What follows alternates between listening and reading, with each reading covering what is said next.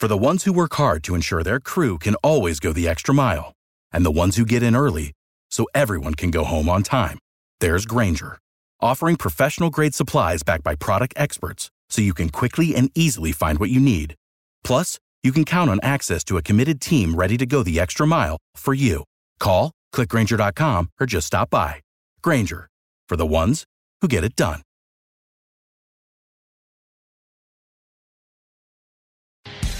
You're listening to Eagles Unfiltered. E-A-G-L-E-S, Eagles! This podcast is powered by Eagle Maven of Sports Illustrated. 3rd down and 1. Hurts, keeping, 1st down and a touchdown. Here are your hosts, Ed Kraz and Connor Miles.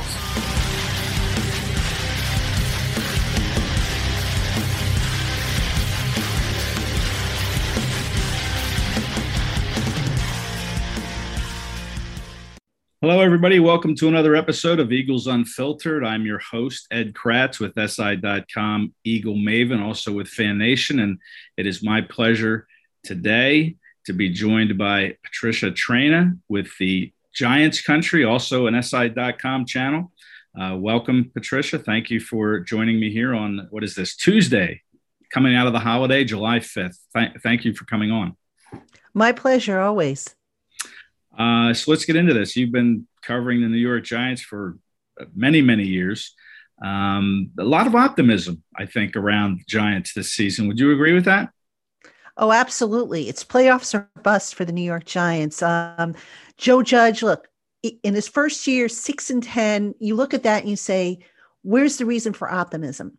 But you look at the program he put in place, you look at, the talent they brought in the offseason, the coaching upgrades they made, at offensive line, for example, the fact that everybody is in year 2 of the system, or mostly everybody's in year 2 of the system.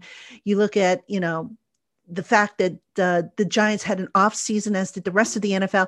So there's a lot of optimism there. And this is a big, big year for the Giants because they haven't made the playoffs. Well, they made it once in the last decade since winning the last Super Bowl. But they want to get in, they want to get out of the cellar, and, they feel they finally have, the coaching, they feel they finally have the talent, and they have the direction that they've been lacking for a number of years.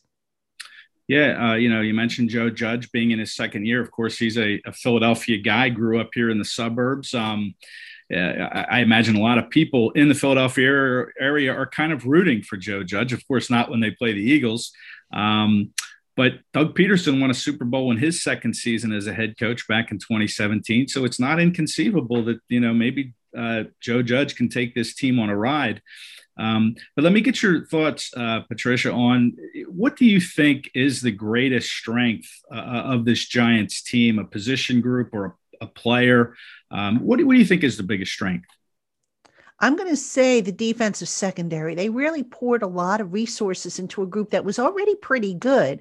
Now, like the Eagles this year, one of the questions at the end of last year for the Giants is who's going to be corner number 2.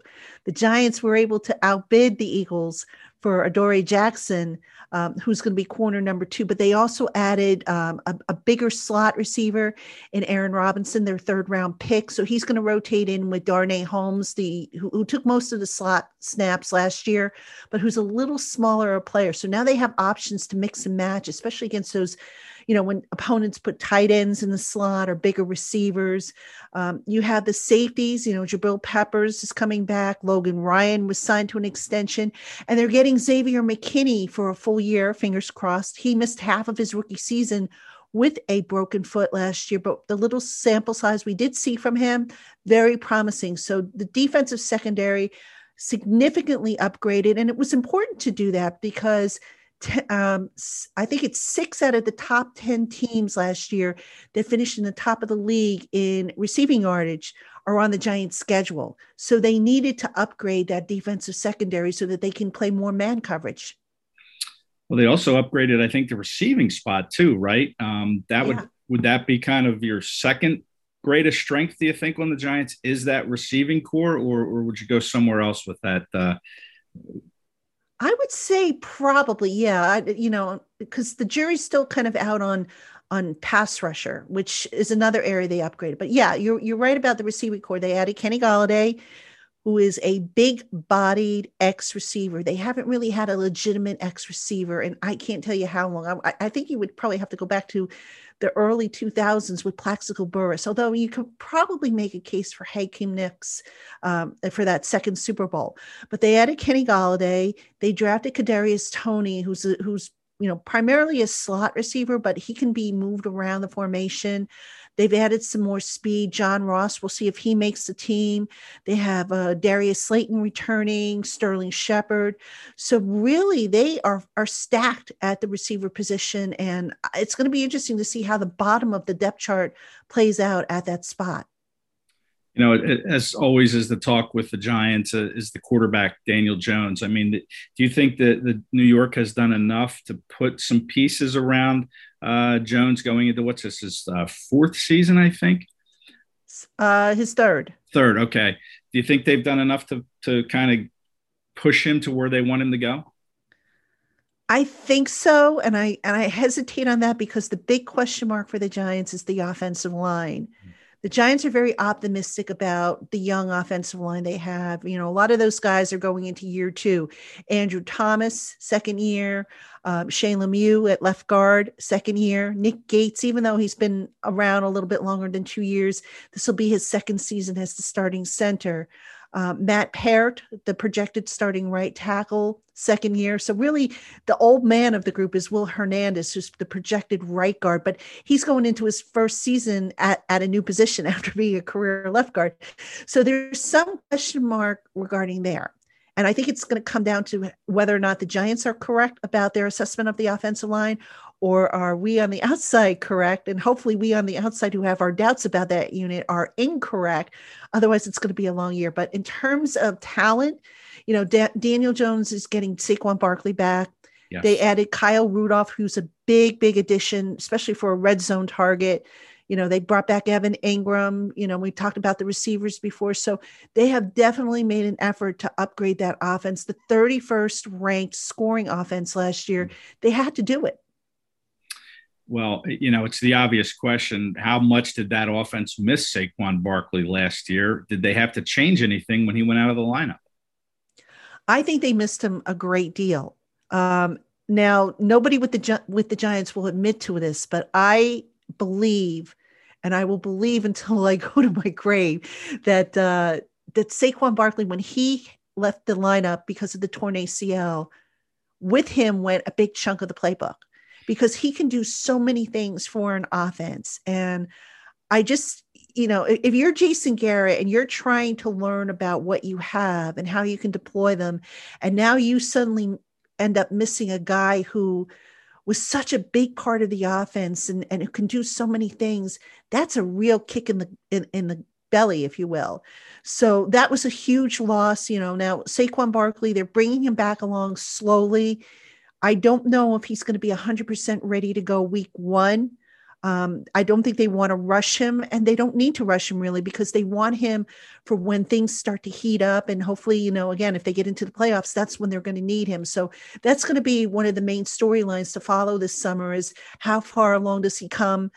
Is he going to be ready for camp? Is he going to do anything in camp? What's he going to be able to do? I mean, we won't see him in the preseason games, but whether or not he's ready to go 100% by week one, that's a big storyline to follow. I, for one, I'm finally looking forward to a preseason football game. I never thought I would say that, but after not having them last year, it's going to be nice to see them kind of fire those back up again in August.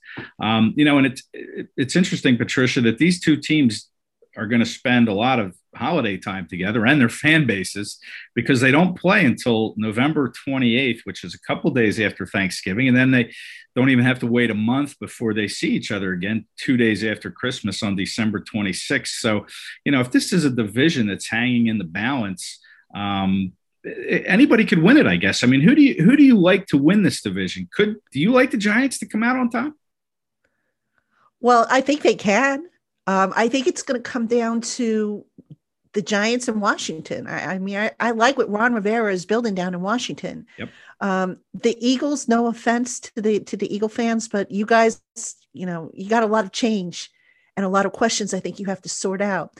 down in Dallas, everybody's saying, oh, Dak is back and, that the Cowboys are back. And I want to see what they do with that defense because last year that defense was historically bad. And I know they changed defensive coordinators, but, it takes time for everything to kind of take root and for for players to play quickly. So I could see the division this year coming down to the Giants or Washington, two teams that I think surprised a lot of people. When we talked about last year who was going to be at the top of the division, did anybody have the Washington football team or the Giants, at the top? I know I didn't. So I think this year you might see that. Well, I'll tell you, if Washington football team wins the division, it'll be the first time there's been a repeat winner in the NFC East since the Eagles did it in 2003 and 2004. And that's a long, long time ago. So maybe history's against them and the Giants can sneak in there. It was interesting. The Eagles lost their final game of the year. Had they won over Washington, the Giants would have been the NFC East champs, if I'm remembering correctly. And there seemed to be some anger from the fan base in New York that the Eagles tanked. And I know, Joe Judge talked about it too, as far as just disrespecting the game and, the players on the roster because you shouldn't tank a game. What was your take on that whole situation, the way the Eagles looked like, and they denied it, but it looked like they tanked the way that game to Washington in the season finale? Well, I think you have two different stories you have to look at here. Number one, the Giants blew a few games. If they had won a couple more games, then we're not having this conversation. So that being said, was I surprised that Doug Peterson, former Eagle head coach, did what he did when he did it? Yeah, I was, because, it's almost like he reverted back to a preseason type of mode. And it was surprising. That said, I can kind of see why he might have done it. He probably figured, okay, you know what? We're going home after this game anyway. Let me just, see what I got. But, I'm like, the timing was weird. Did they disrespect the integrity of the game? You can make that argument, I suppose. But again, the Giants, for them to be mad at yourselves because you didn't win, an extra game or two that would have put you in a better position to sew it up. Anytime you have to put your fate in the hands of another team, that's not a good thing. And you cannot be mad if you don't win the division because your fate was in the hands of somebody else and they didn't come through for you. Yeah. You never want to have help in the last game of the season, although the Eagles have had some help from other teams in the past to get into the playoffs on that last weekend, but you just want to be in a better position would be my thought. But as far as your view, and you mentioned that the Eagles have a lot of change, a lot of newness to them, but what's your view? You're an hour and a half up the turnpike, New Jersey Turnpike there in New York. What's your view from that distance on the Eagles and what they're going to look like this year?